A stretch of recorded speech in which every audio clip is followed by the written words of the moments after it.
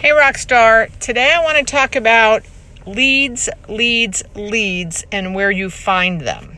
So I was in Atlanta a few weeks ago doing a canvassing boot camp / workshop.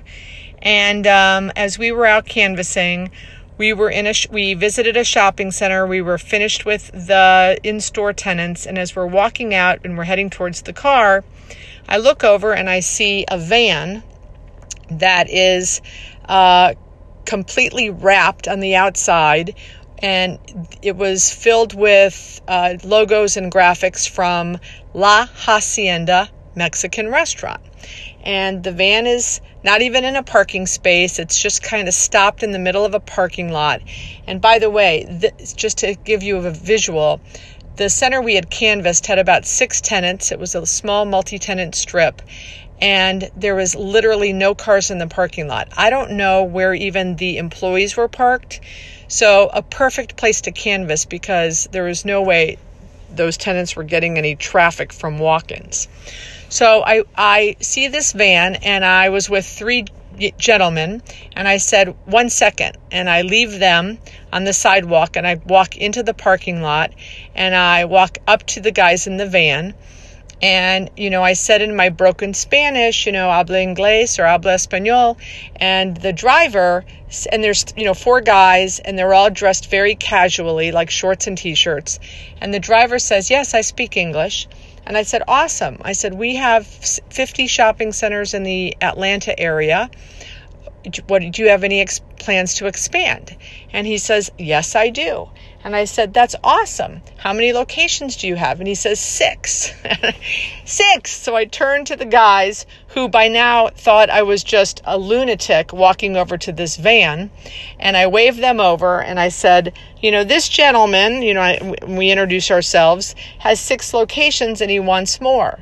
And I believe after I left a couple weeks later, I think they've shown space to this guy. So, and additionally, a few days before that, back in South Florida, we were driving around. I think we were heading to a property to put up some coming soon signs. And at a stoplight, I look over and there's a truck and it's got graphics all over it for an urgent care. And it had multiple locations. So we took a picture of that truck and have followed up by making some cold calls. The value pack. I don't know if you guys, wherever you're listening to this, but in many, many cities in the United States, we get this envelope. It's usually blue. It's called the value pack. And it has about 30-ish coupons that are advertising businesses in your zip code. Well, out of the 30, there's probably 25 that, are not store owners, like an AC company or a pest control company. But there's usually about, 3 to 5, which is the Sinorama guy, the Embroid Me guy, a local restaurant with 2 or 3 locations. And hey, if they are spending money on direct mail pieces, they have money. And, the goal when I'm canvassing or cold calling or prospecting, I want someone that's got another location and that's someone that has money.